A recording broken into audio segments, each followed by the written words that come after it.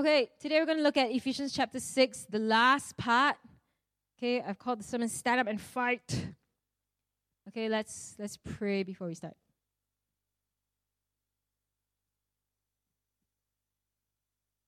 Okay, let's pray. Father, we come before you today, and God, we ask that you speak to us from your word. We thank you for your word. We thank you for all that we've been learning from this book of Ephesians. And God, we pray, Holy Spirit, today, would you come in and speak to each one of us, convict our hearts of the truth of your word, and we pray that it will change our lives and transform us from the inside out. So, Holy Spirit, we ask that you come and reign in this place today. Help me, anoint me, and open our hearts today, God. In Jesus' name we pray. Amen. All right, this is the last of the Ephesians series. I hope you've been learning stuff. And today, we're going to talk about fighting. We're going to talk about battle, okay? So I've been preparing myself for this sermon by watching all these battle movies. Do y'all like to watch battle movies? I love it, okay? I love these battle shows. You know, I don't like these like modern, war movies with like guns and tanks and stuff. No, like give me the real stuff, okay? Like I like to watch the real fights with swords and shields and battle. What? Nobody? Does anybody identify? No. Okay. Have you? Okay, I just realized that all these battle movies that I watched, came out like some of the years that you guys were born in. Like, have you watched 300?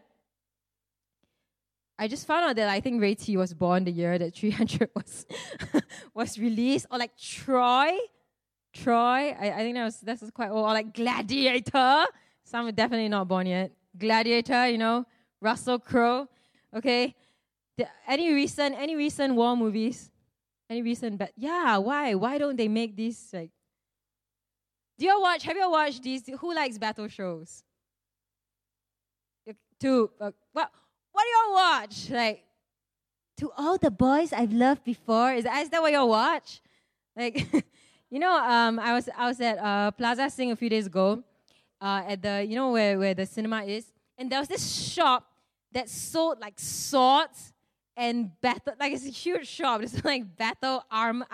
Like who buys this stuff? But I wanted to go there and buy a sword to bring today. To look more legit. But then it was like $500. So I thought, okay, maybe not. Now, before we look at today's passage, okay, I just want to remind us a little bit of the context of the entire book of Ephesians. Okay, and I've showed you this so many times, so I think you should know it by now. Okay, so Ephesians roughly divided into two parts, right? Chapters 1 to 3 is all the great stuff, all the stuff that we have in Christ, right? Power, the privileges, the new identity we have and all that.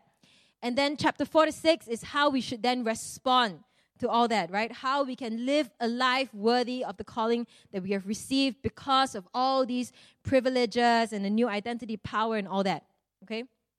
Now, today's passage is obviously at the end of the letter, and so it comes under the second part, right? So it is part of how we should live.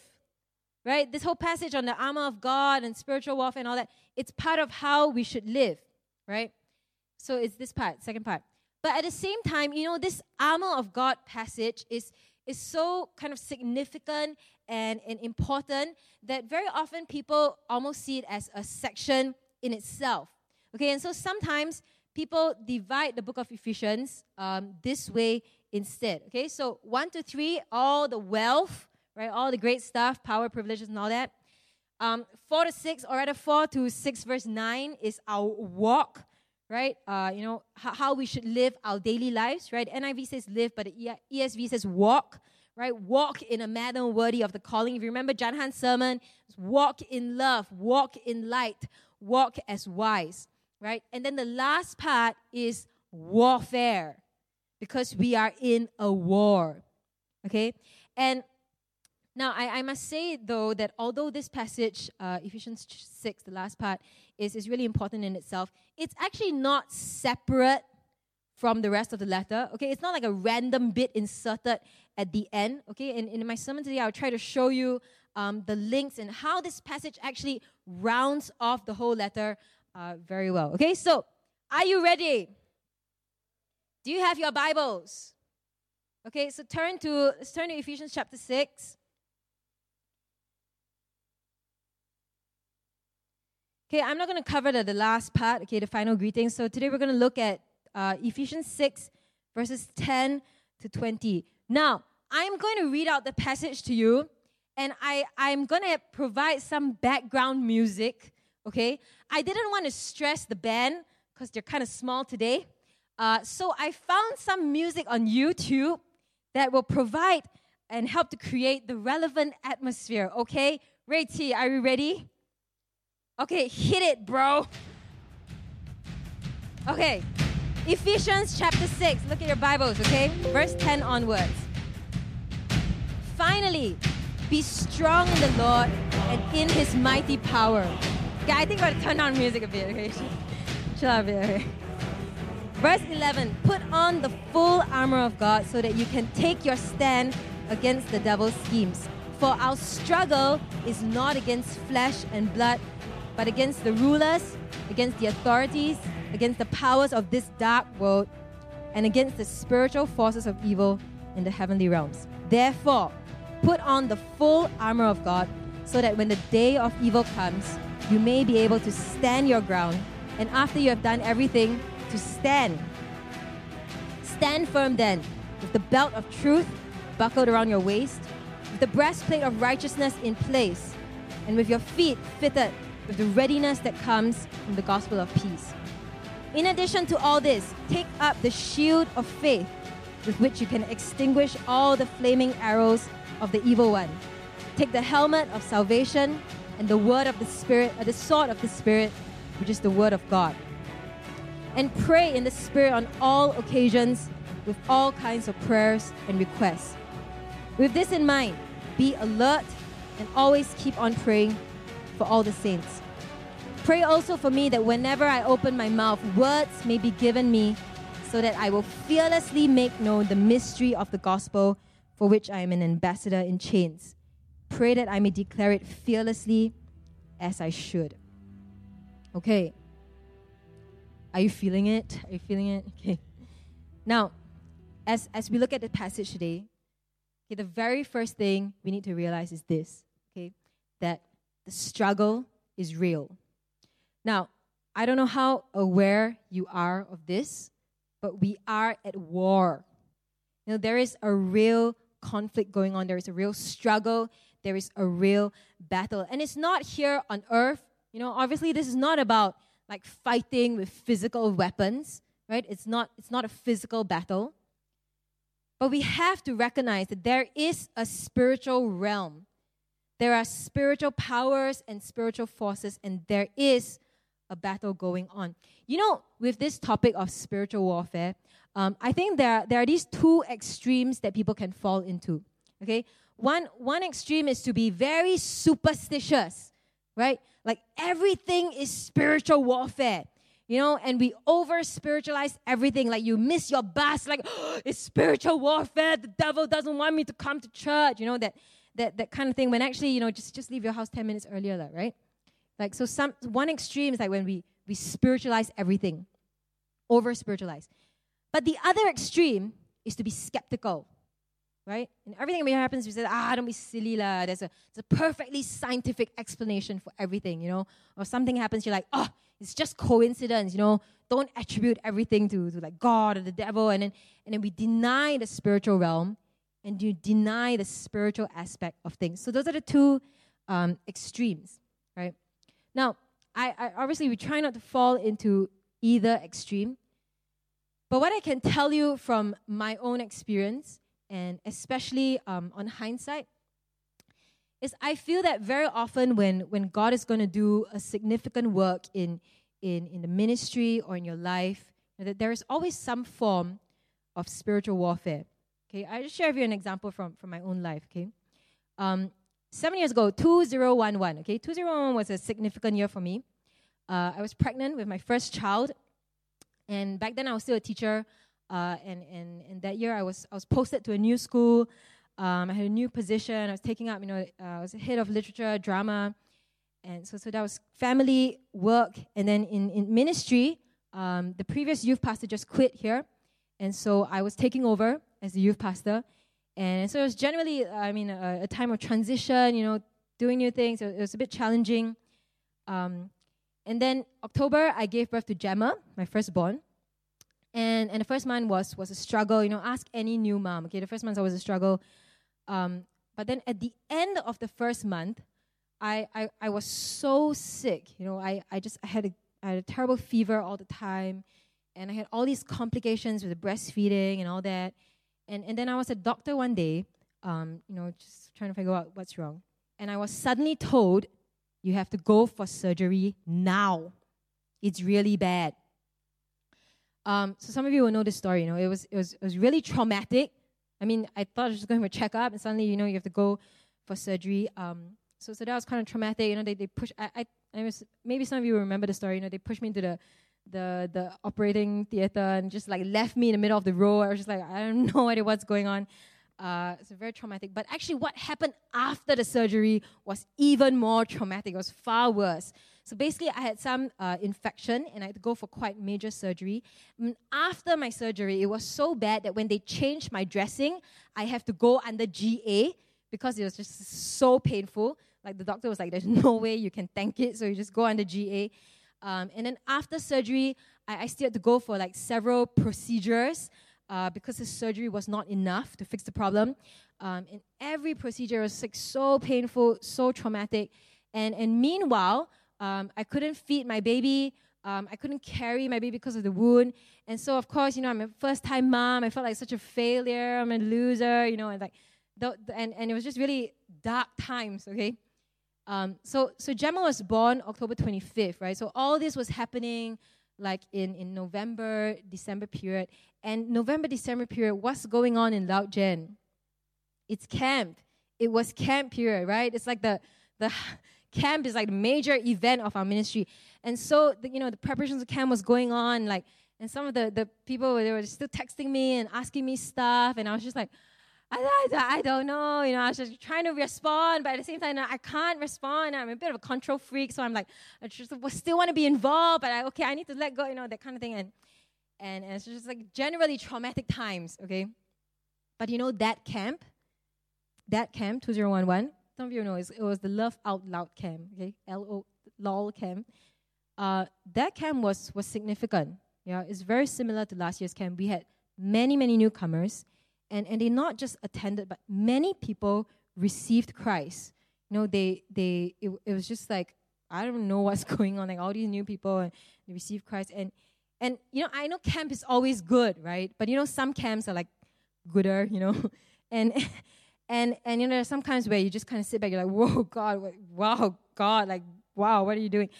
And that all these struggles just happened to coincide with the time that I was taking over Loud Gen, and coincided with the time that we had a really impactful camp. Was it a coincidence? I don't know. But I think there could be some spiritual warfare involved, because I believe that the devil is threatened when God moves. And so he sometimes tries to take God's people down. And by the way, this week, when I was preparing for today's sermon, I felt so sick at the beginning of the week.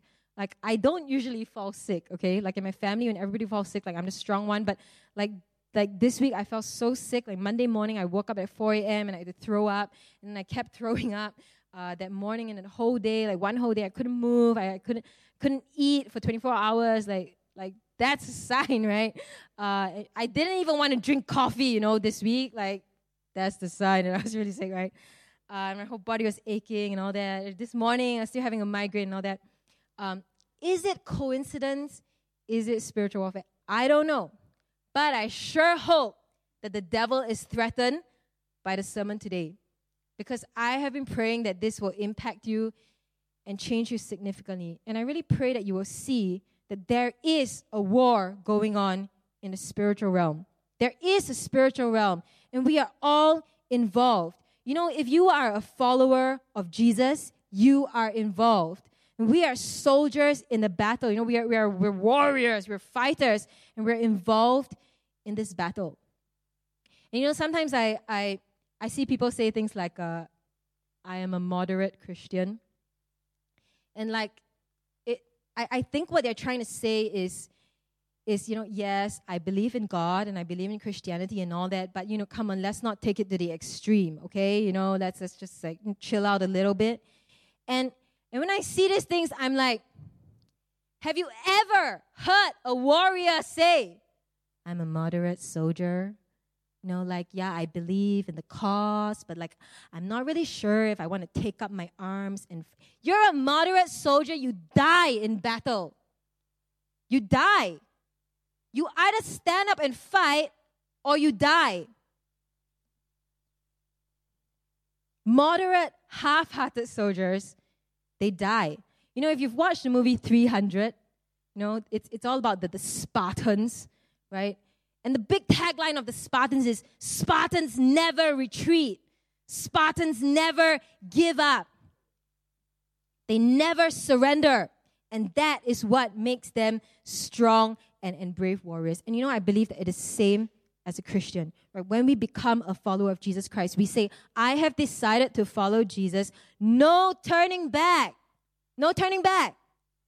Jesus said, right? If you want to follow me, you have to hate your father, mother, wife, children, brother, sister, and even yourself.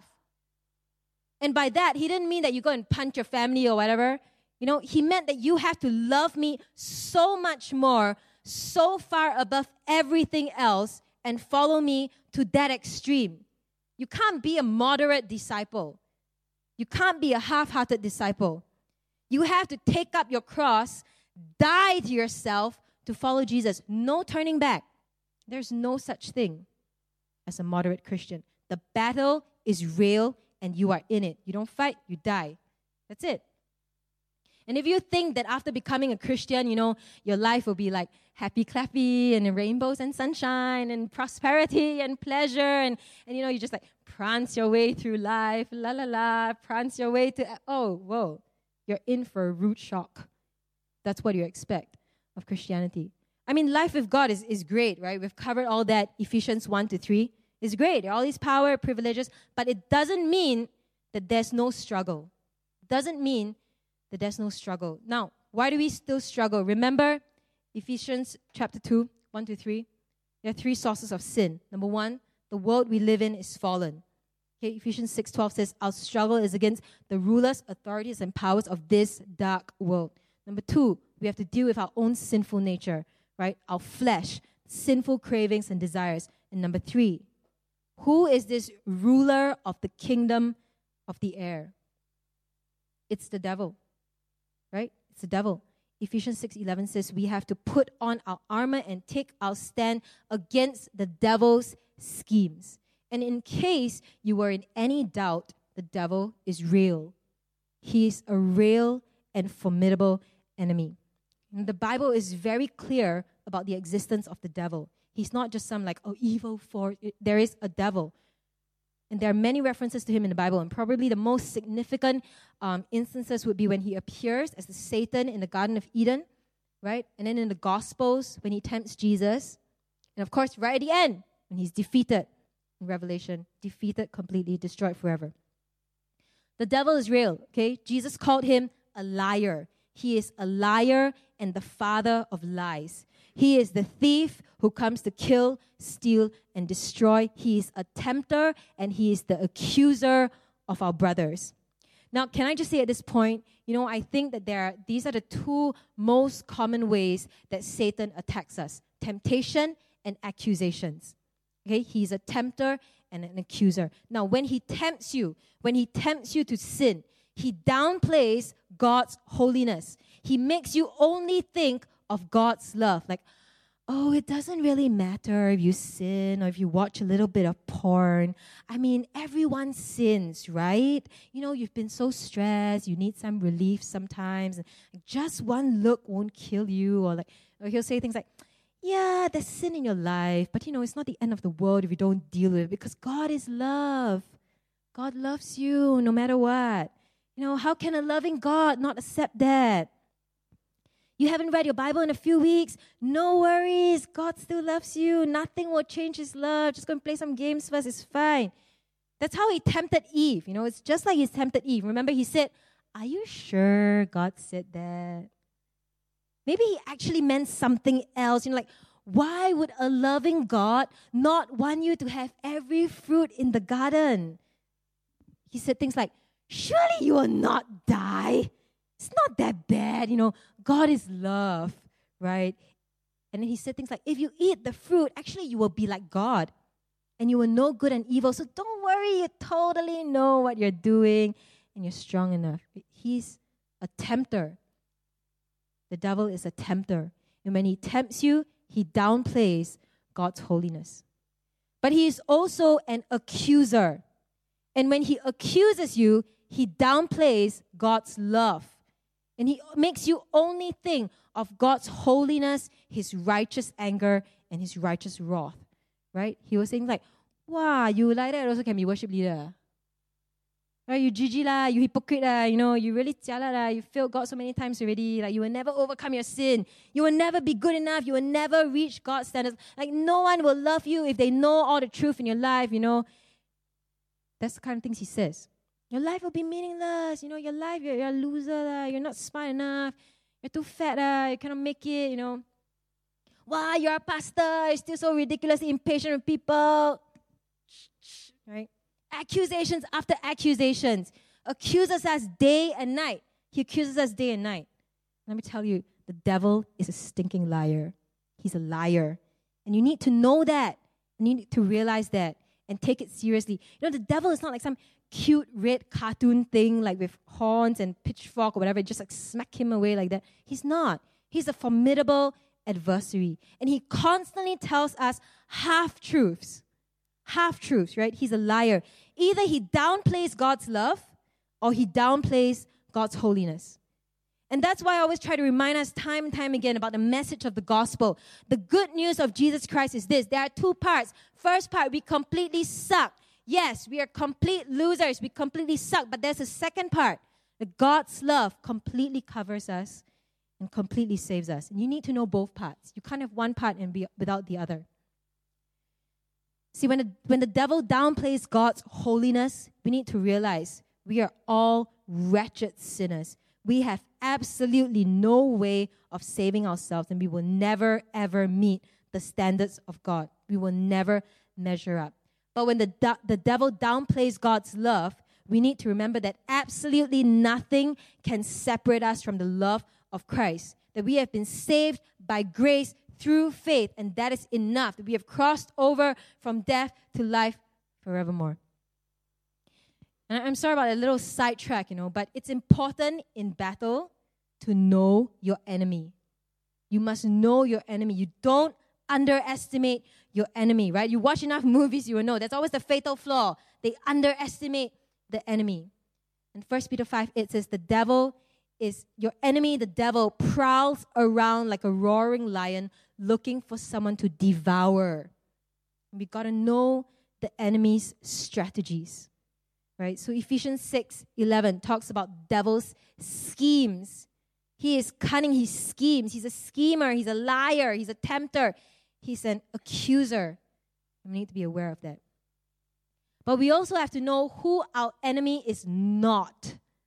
Right? Ephesians 6:12 says, our struggle is not against flesh and blood.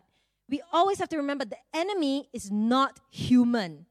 Okay? We have to remember this. Yes, humans can be evil. They can attack us or persecute us or irritate us. But ultimately, our battle is never against people. Okay? Maybe like you want to do something for God and your parents say no, and then you get into an argument and then you're like, oh, it's spiritual warfare. Maybe, but your parents are not the real enemy, right? Lately there's been all this talk about 377A and the larger issue is really about society accepting and normalizing homosexuality, which the Bible clearly says is a sin, right? And so the church is trying to take a stand, and there's all this tension, like biblical values and worldview versus, what the rest of the world believes and all that. And yes, it is spiritual warfare, but listen very carefully, okay? Our struggle is not against flesh and blood. And in all this, we need to remember that the enemy is not the homosexual people. It is not the people who want to repeal 377A. It is not the activists. It's not any of the people. Our fight is not against people.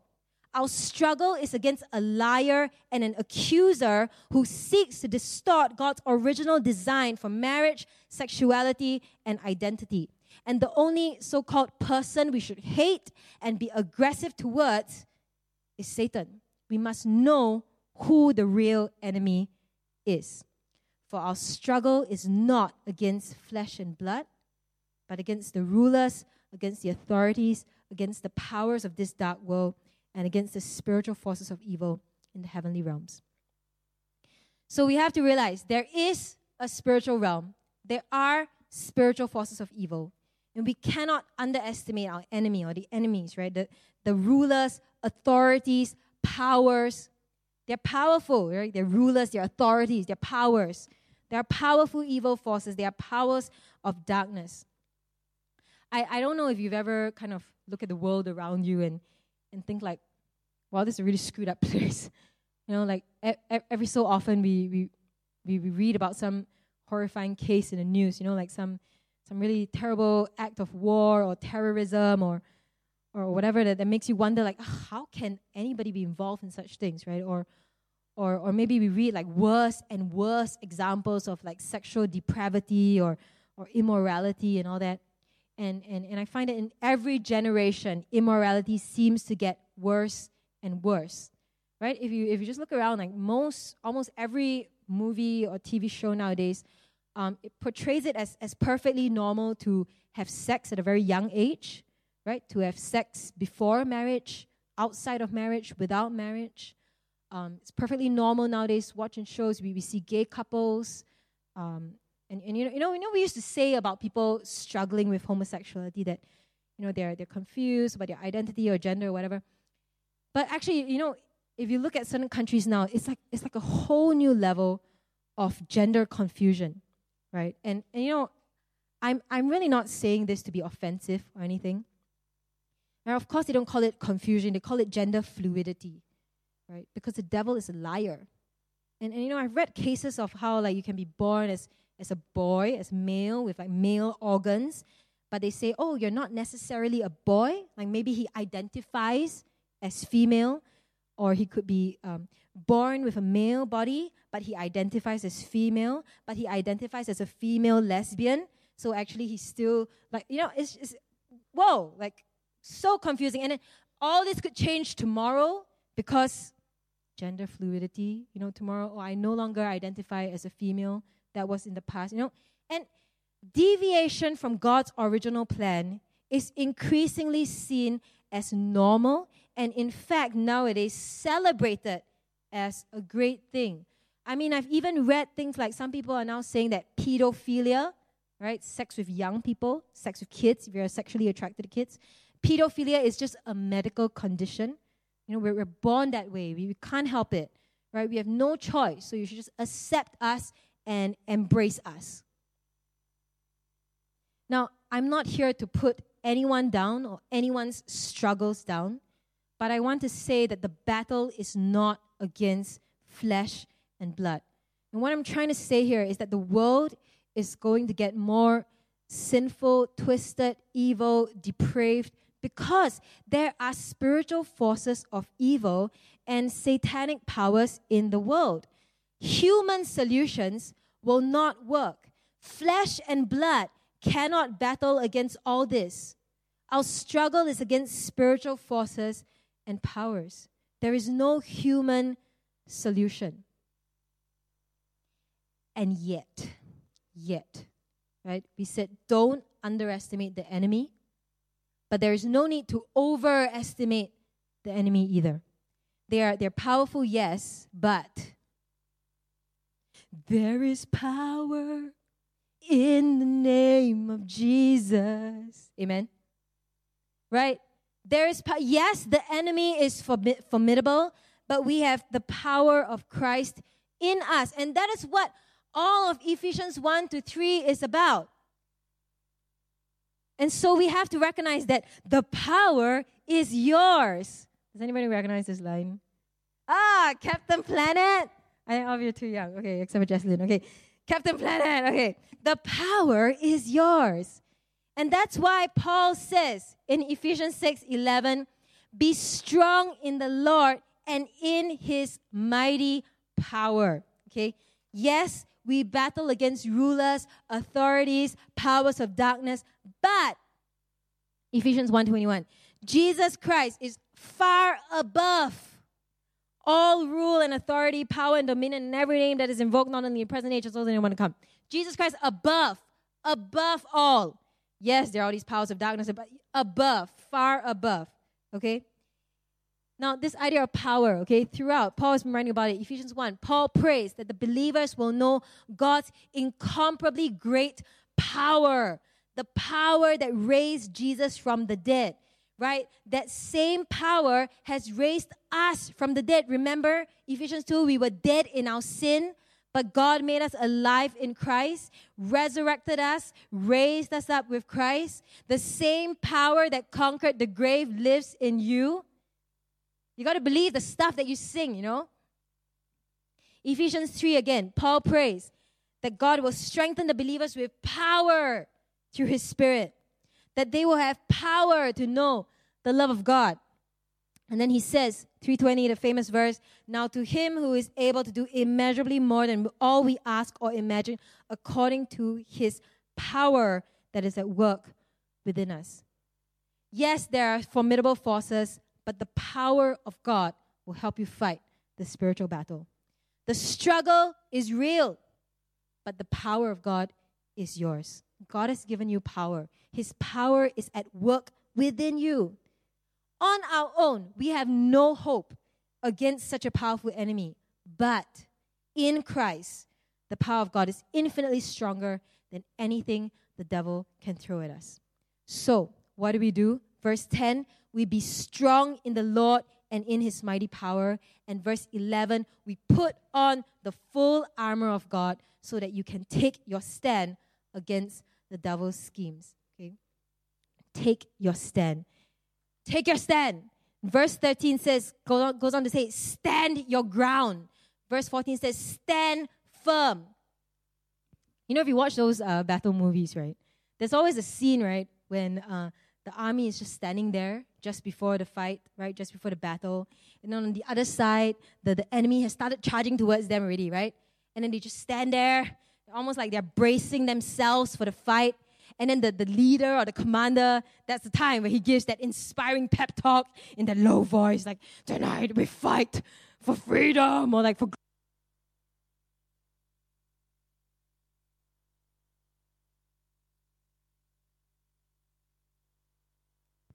Okay, new power, okay. Right, and that's how it's like. You know, the Bible says, take your stand. Stand your ground. Stand firm. Stand and prepare to fight. Stand. You know, at the start of the sermon, I told you how Ephesians can be divided into wealth, walk, and warfare, right?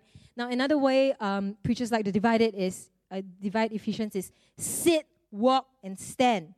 Okay? 1, 2, 3, like all the great stuff we have in Christ, right? We are seated with him in the heavenly realm. Sit, right?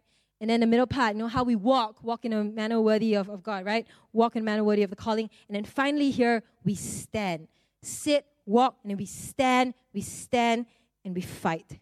We stand and we put on the full armor of God. Now, obviously, it's not physical armor, right? It's not a physical fight. It's a spiritual battle. And so we have to fight with spiritual weapons and spiritual armor. Okay, so let's look at this spiritual armor. What is this armor that we need to put on? This is it, okay? The armor of truth, righteousness, the gospel of peace, faith, salvation, and the word of God. These are the things that are your armor. And you know, these concepts, right? These concepts of truth and righteousness and peace and all that, they are actually things that Paul has been talking about throughout the rest of the letter to the Ephesians. Okay, so we're going to just briefly go through each one, and I'm going to show you some of the links that Paul has been saying already in the previous chapters. Okay, first one, the belt of truth. Now, remember we said Satan is a liar, father of lies, right? So we fight him with truth. We put on the belt of truth to take our stand against the devil's schemes and the devil's lies. And remember in chapter 4, it says, we speak the truth in love, and we speak truthfully without falsehood to our neighbor. But truth is it's not just about like being honest in the things we say. It's not just about like not telling lies. It's also about believing the truth of God's word and living according to the truth of God's word.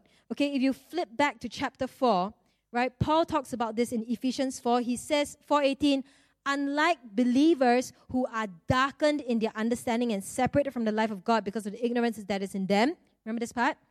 He says that instead of that, we believers are, verse 21, taught in accordance with the truth that is in Jesus. Right? So God's truth, the truth of his word, provides the defense against false teaching, against false accusations from the devil that can lure us away from our belief. And when we know the truth of God, chapter 5, verse 6, we will not be deceived by empty words. Okay? Chapter 4, we will not be blown here and there by every wind of teaching and by the cunning and craftiness of men with their deceitful scheming.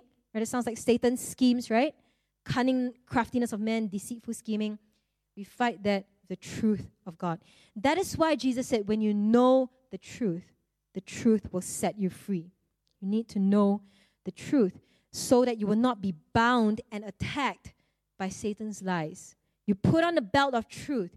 You put the truth of God's word in your heart so that you will know how to respond to attacks by the devil. Let me give you an example, okay? Let's say the devil accuses you, right, and says, you know what, you'll never be good enough. You're so screwed up, you don't deserve love, right? You fight back with the truth. You say, I am saved by grace through faith, not by anything that I do. Ephesians 2, verse 8. Right? You fight back with Romans chapter 8. Neither death, nor life, nor angels, or demons, neither present nor future, any powers, height, nor depth, nor anything else in creation will be able to separate me from the love of God that is in Christ Jesus our Lord. Ha! Take that, devil. Or Romans 8, right? There is no condemnation for those who are in Christ Jesus because through Christ Jesus, the law of the Spirit of life set me free from the law of sin and death. The devil attacks you with lies. You fight back with truth. That is why you need to put on the belt of truth. Okay? Next piece of armor, the breastplate of righteousness. Ephesians 4-6, right? We said it's about living a life worthy of the calling we have received. It is about living righteously. If you look at chapter 5, verse 9, it talks about living as children of light, bearing fruit of goodness, righteousness, and truth, right?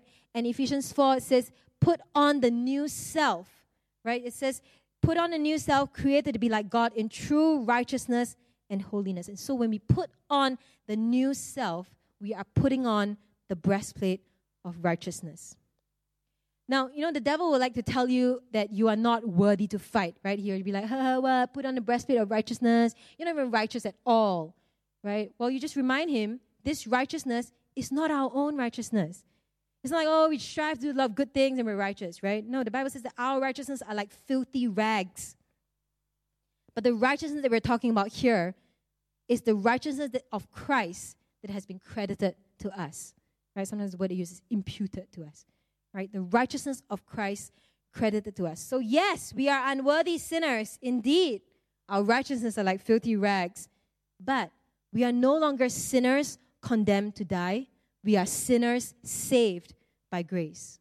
FYI, devil. Breastplate of righteousness on. That's what it means. Okay? Third piece, the shoes. With your feet fitted with the readiness that comes from the gospel of peace. The gospel is a gospel of peace. And I'm not talking about peace like the kind of thing that Miss Universe contestants wish for. World peace, right? It's not just like an absence of conflict or like a warm, fuzzy feeling in your heart, but peace in a sense of reconciliation. And this is what my entire first sermon on Ephesians was about. Remember, chapter 2, no more dividing wall of hostility. Jews and Gentiles are reconciled because Christ made peace, creating in himself one new humanity out of two. Which is why in chapter 4, Paul reminds us to be one body, right? That we should make every effort to keep the unity of the Spirit through the bond of peace. And beyond reconciling man to man, in Christ, all humanity is reconciled to God through the cross.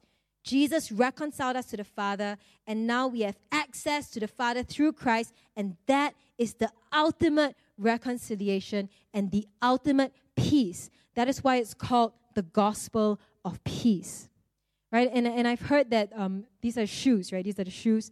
I've heard that Roman sandals actually have like spikes or something to help the soldiers stand their ground. And when we know that we have peace with God, that we are reconciled with Him, that gives us a firm foothold to defend ourselves and to stand firm in the faith, to stand our ground. Now, next piece of armor, the shield of faith. The shield is my favorite piece of armor. I don't know how to explain it. Okay, maybe because like it's a defense weapon, but you can also use it. You know, have you seen those movies? They use it to it's not even supposed to be. Okay, never mind. Okay, the shield is my favorite piece of armor. You know, if you've watched 300, right? There is this great scene where the army is just standing there, and then from afar, this massive barrage of arrows are like flying at them, like it's crazy. It's like birds coming down, flying at them. Okay. And then they're just like, oh, Spartans, shield up. And then they just all like lift up their shields, okay? And then they just hide behind their shields, like very cool, you know, like, la, la, la, la, la. And then arrows like, dun, dun, dun, dun, dun, dun, right? And they're just like, the shield covers the whole person, and they just stand there. No sweat, bro. They just stand there holding their shields, like that. And then after this, they all come out and they're like, ha, ha, ha, ha. You know, they're like trash talking, that kind of thing. Take up the shield of faith with which you can extinguish all the flaming arrows of the evil one.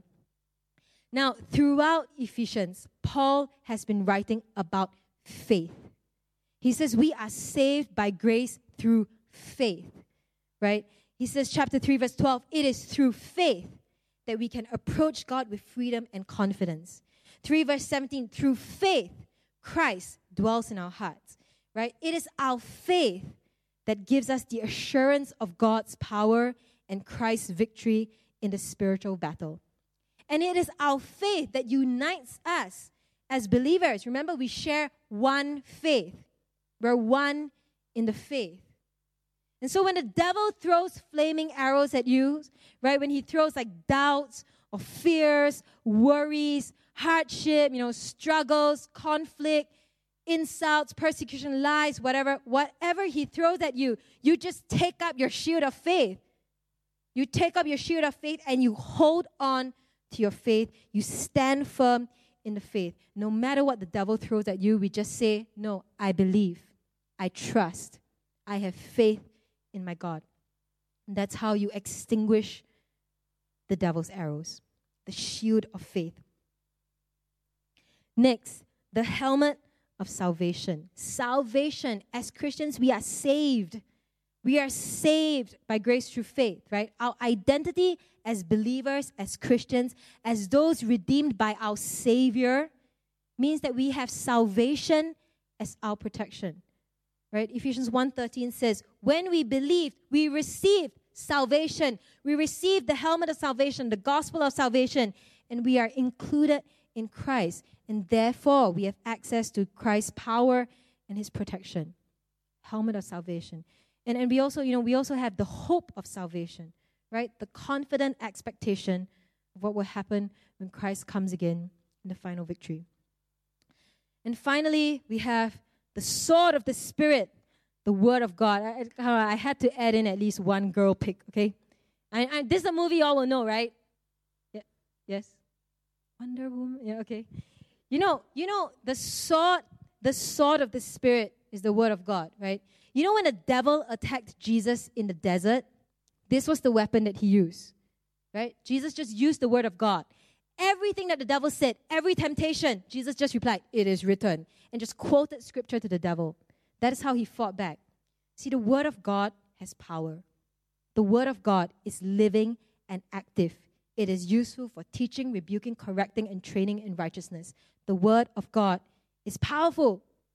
And so we use the Word of God to silence the devil. We use the sword of the Spirit. So that's the armor, okay? Belt of truth, breastplate of righteousness, shoes of the gospel of peace, shield of faith, helmet of salvation, sword of the Spirit.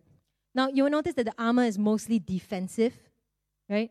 Because the enemy will always look for your weak spot, right? The spot that is uncovered. So you need to defend yourself.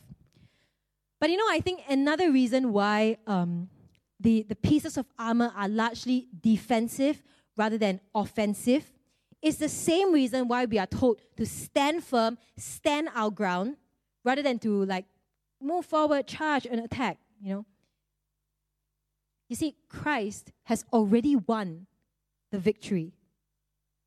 And yet, at the same time, the fight is not over. Okay, I know it's kind of a bit strange, but Christ has already won the victory, yet we still have to fight. The struggle is still going on. The battle and the fight is real, but we also know who wins at the end. We already know. So we may get kind of injured, we may get hit, but there is no doubt who wins the final victory. Which is why the main thing we have to do is hold the position which has already been won for us. We stand firm and we stand our ground. Are you following so far? Okay? The battle is real, but the power of God is yours. So what we have to do is put on the armor of God. Now, as we look at the last 3 verses, okay, verse 18 to 20, I want to point out 3 more things that I believe are important in the fight. Okay, as I was thinking about this passage, I think there are 3 more things that are important in the fight, things that we need in the battle. Okay? 3 P's, okay? Now, the first P is prayer. Prayer here is not likened to a specific piece of armor, right? But, I believe that prayer is integral and essential in the spiritual battle. You absolutely cannot do without prayer. Earlier in the letter, we already talked about this, right? Paul prays for the Ephesians, right? Chapter 1, he prays, spirit of wisdom and revelation to know God better. He prays that the believers will know the hope and the power they have in Christ, right? Chapter 3, he prays that the believers will be strengthened and with power, they will know God's love. And here he tells the believer, now you also pray. He says, pray in the Spirit on all occasions with all kinds of prayers and requests. And what he's saying is pray all day, every day, and bring everything, anything, everyone before God. Keep praying. Prayer is one of those things, right, that we all know that we should do more of, right? And I definitely still need to improve on my prayer life. But I have learned over the years to really try and pray at all times. When I was a teacher, I really tried to remember to pray every time when I was walking to the class. I'll be like, oh, God, this topic is really quite boring. Please help me to engage them, Please help them to, just listen anyway, I've heard of, doctors maybe who pray, before they do any of their surgeries. If I have to have a difficult conversation with someone, and I'm just like, oh, God, I have no idea what to say, or, I'm surely going to say something wrong, I'll pray before that, right? Every time I have to preach, every time I have to, lead worship or whatever, prayer, devotion, whatever, I pray before that because I know if I don't pray, then I might as well not do it, right? It will surely be a failure if you try and do spiritual work without spiritual power. And so we have to pray. Pray at all times, all occasions, all kinds of prayers and requests. Pray constantly. Pray before you go to school. Pray when you're on the bus. Pray before you do your presentation or whatever, before you take your exams, when you do your project, your group mates annoying you, pray. Pray constantly. The Christian who stops praying is a weak Christian. It's a weak soldier. Because you don't connect to your source of power, you will be weak. And the church or the ministry that doesn't pray is weak. That is why you should come for prayer meeting every Saturday at 2:30 p.m. It's not just some activity to fill the time. It's not just some pre-service warm-up, It's a vital part of our service. It's how we wage war in the spiritual realm. It is our source of power for everything that we do. And by the way, you notice Paul talks about prayer, right? He also talks about the belt of truth, the word of God, sort of the Spirit. Prayer and the word are spiritual disciplines, and they are part of your armor. They help you fight the spiritual battles. You know, they're not just like duty or like obligations that you have to do. They are part of your armor. And maybe some of you here, you feel like you're not really under any big spiritual attack, or you're not really involved in any spiritual struggle or battle right now. Well, good for you. But you know what soldiers and warriors do when they're not fighting? They train, right? They keep up the disciplines and they train. You know, is Singapore at war now? No. But does every Singapore's son still have to spend 2 years of his life in the army, in a life of discipline? Yes! We train, even in times of peace. So don't stop praying. Don't stop reading your Bible. Even when things seem to be going well, keep to the disciplines. They're part of your armor. All right, verse 18 says, with this in mind, be alert, and always keep on praying. You know, you watch those battle movies, right? The best fighters, the best warriors are those who are constantly alert, right? They never ever let their guard down, like even when they're supposed to be resting. Have you seen those scenes like you think that the person is sleeping and then you tap in and he almost kills the person, right? You know what I'm talking about? They're always alert. And in a battle, in a war, the soldier who falls asleep while on duty is the worst. Right, army boys? An entire battle can be lost if the sentry, the person on guard duty, falls asleep. You can lose an entire battle if the guard duty person is not alert. And he says, keep on praying and be alert. And Paul says, the way to keep alert is to pray. That's how we keep alert. It's kind of ironic, right? You stay alert by closing your eyes to pray, right? You know, because it's actually when you close your eyes that you really begin to see. Sometimes I'm, like some Christian girl Instagram caption, yeah. But seriously, prayer is a super effective weapon, okay? And, a few years ago, I really, I think God really showed me the power of prayer, and I began to learn and experience the power of prayer, especially in ministry. And I tell you, it changed my life. I want to share something with you here. Iggy and Isaac, you're here today, right? No, Iggy's left. Okay. I hope this doesn't embarrass them because you're really not meant to. This is Thanksgiving, really, okay? But Iggy, Isaac, people like them, even David, right? I started praying for you guys way before I even met you all. The moment your name appeared on last year's camp list, I started praying for you, okay?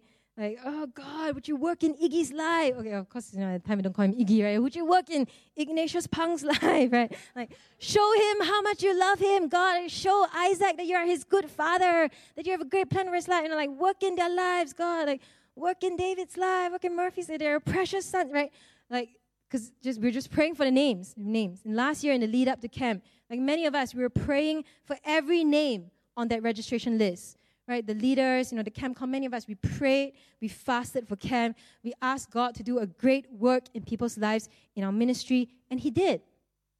Prayer is powerful, and we have to do the same this year. We're going to do the same, and I hope all of you will join in, because prayer is a powerful weapon. It's first P, prayer, very important in the battle. Now, second P, people. Paul says, verse 18, he says, always keep on praying for all the saints, right? Pray for each other, for all the saints, all the brothers and sisters in Christ. Help each other by praying for each other. And then almost as if to help them immediately apply that, he asks for prayer. He says, pray for me. Pray also for me. You see, the spiritual battle is fought and won together by the people of God. Right? In all the battle movies, the army that's united and that works together is the army that's powerful. And we're all in this together. You're not fighting alone. We are fellow soldiers, we're fellow warriors in Christ, and we're fighting together. I love these like shield formations in the battle movies. Wow, I love it. I watch the scene like, wow, so psyched up. Like together, their shields cover all of them. Do you know what I'm talking about? And then they advance as one. And then the arrows are coming, but it doesn't matter because they're like all covered. And in a movie 300, I believe they called it a phalanx, something like that.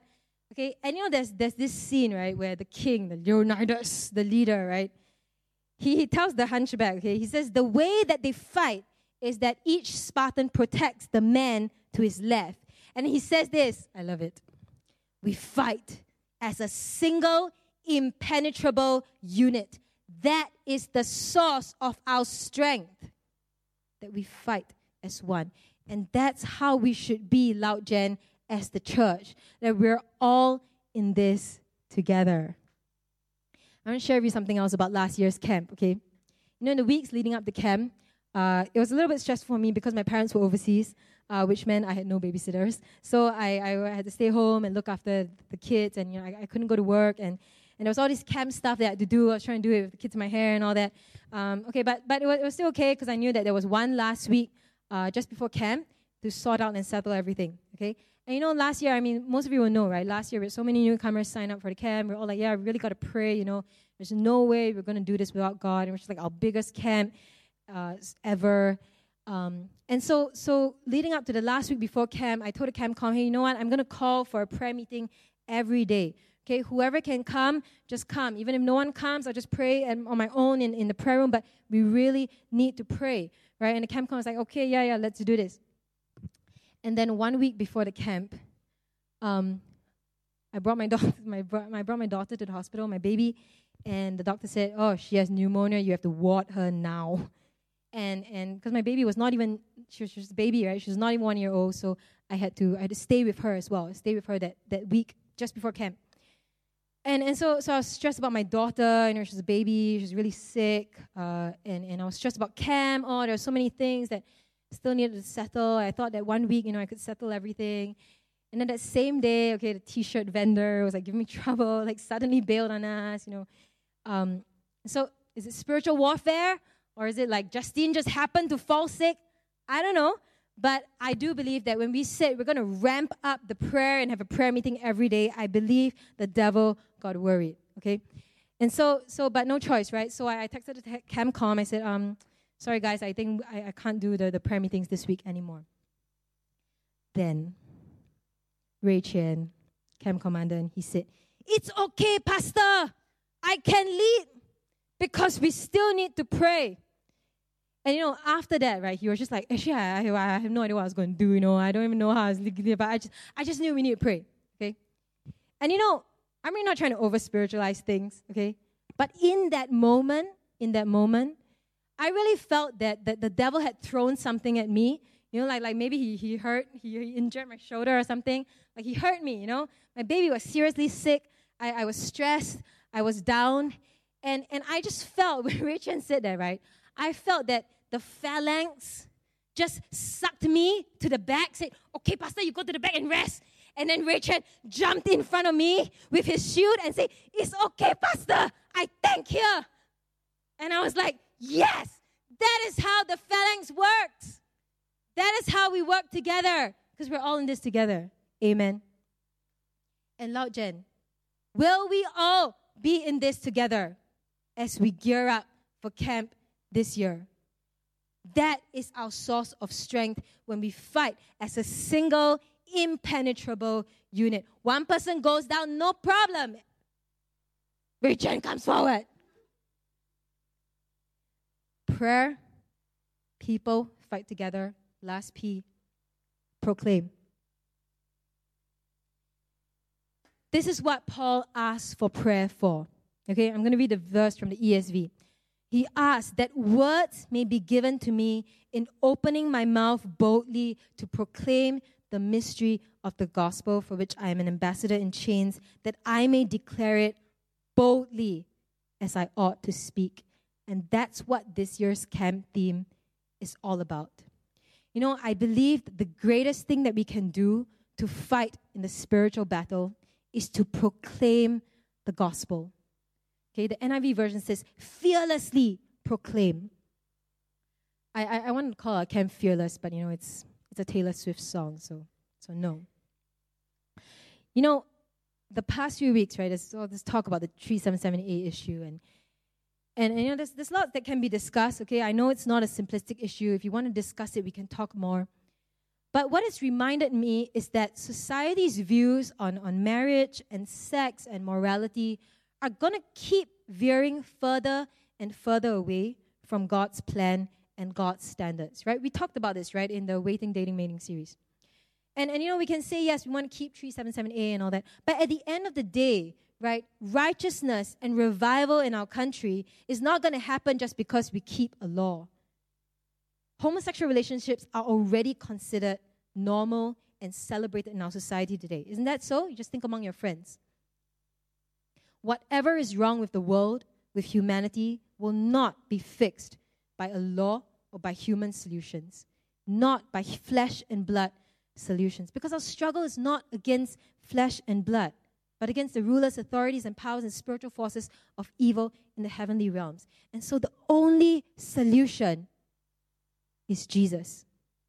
He is always the answer to everything that is wrong. People need Jesus. The world needs Jesus. The only hope for humanity is found in the person of Jesus Christ. And that is why we need to boldly and fearlessly proclaim the gospel. Beyond all these, activism or whatever, all these things that we want to do, at the end of the day, we need to boldly and fearlessly proclaim the gospel. And that is the big way that we can fight the spiritual battle. To pray constantly and fervently, work together with people, proclaim the gospel fearlessly and boldly.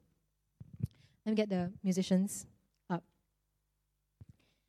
Now, with that, we end our series on Ephesians. And today I want to end by really issuing us a challenge, okay? You know, we're in October now, okay? It's the last quarter of the year, and it's usually the busiest in Loud Gen because we have all this stuff going on because school is closing, people are free and available and all that. And of course, we have camp, which is the biggest event for our ministry. And I want to encourage you not to just get caught up in all the activity, but to always remember that there is a spiritual realm. There is a spiritual dimension and aspect to all that we do. It's not just about playing games and hanging out together and making friends. The things that we do as a ministry is spiritual work, and there is a spiritual battle going on. And you know, it's not about physical fighting or taking sides in a battle or whatever. Let's be very clear and we see it the right way. We only have one enemy. That is the devil. We must stand our ground, stand firm in the faith, put on the full armor of truth, righteousness, gospel of peace, faith, salvation, and the word of God. And the question I want us to all ask ourselves today is this: will you take your stand against the devil's schemes? The father of lies comes to kill, steal, and destroy lives. And he will try to attack your life, which is why you must put on the full armor of God and be alert and stand firm in the faith. But he also seeks to destroy all lives. Think of all your friends and family who don't yet know Jesus. Now, the way I see it, it is a battle in the spiritual realm for their souls. That is why we do camps and outreaches and Loud Fart and all these things. It's a battle for souls in Loud Gen. Will you stand up and fight? Will you keep on praying? Will you pray constantly and wholeheartedly and fervently for each other, for our ministry, for brothers and sisters in Christ, but also for those who don't yet know Jesus? Will you boldly and fearlessly proclaim the gospel of Jesus Christ? Because he is the only hope for humanity. And will we come together as one people, one body, one Loud Gen? Will we come together and fight this spiritual battle? Fight alongside each other. Fight as a single, impenetrable unit in the power of Christ. Because we're all in this together. Right? Together we pray, together we proclaim the gospel, and then together we will see God do a great work in our ministry, in our lives, in the lives of the people around us. I've asked Joel to sing a battle song, a victory song. fight song. And I want us to remember that we fight from a position of victory. Right? The enemy has been defeated, but we still have to fight. We still have to fight. So let me get everyone to stand up.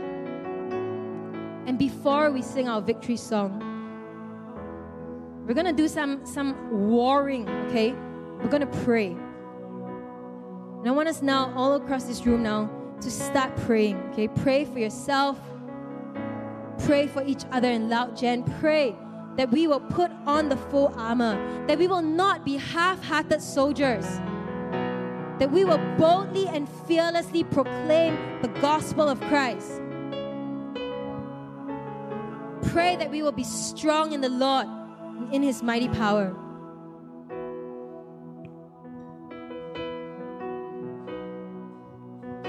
And I want us to pray also for our friends and our family who don't yet know Jesus. It is a battle for their souls.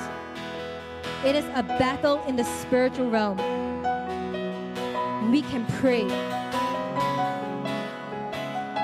And just as we saw God work in the lives of people last year, we're going to believe that He can work in the lives of so many more people, our friends, our family. Let's pray. And let's pray that as Loud Gen, we will stand as one, and we will fight as one in the spiritual battle. The enemy will love to see us divided, but we must stand as a single, impenetrable unit. That is the source of our strength, and we are united in Christ. One body, one faith. Let's pray.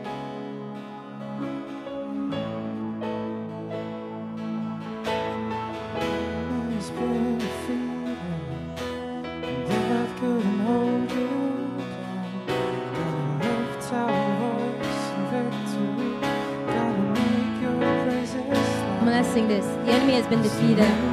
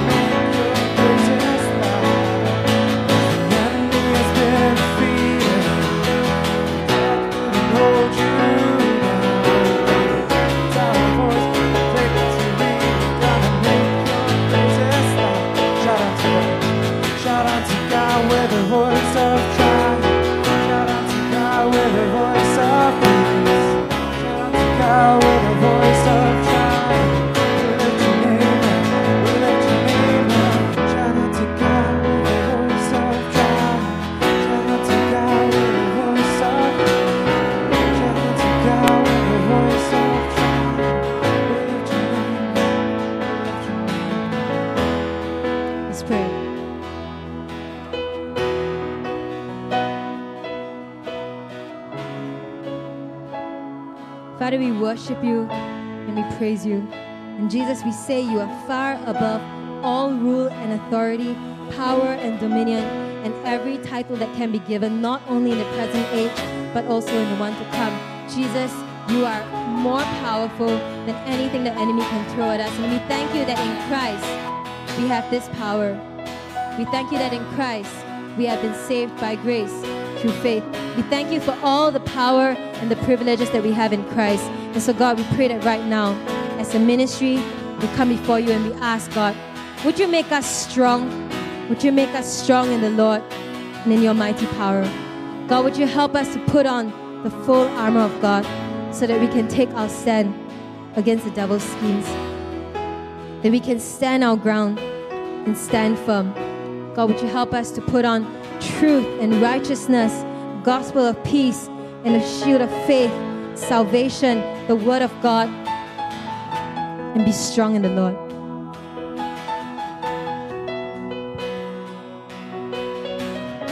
And God, we pray to Father, as we go into the season of camp, of outreach, of all these things that we're trying to do where we want to reach our friends.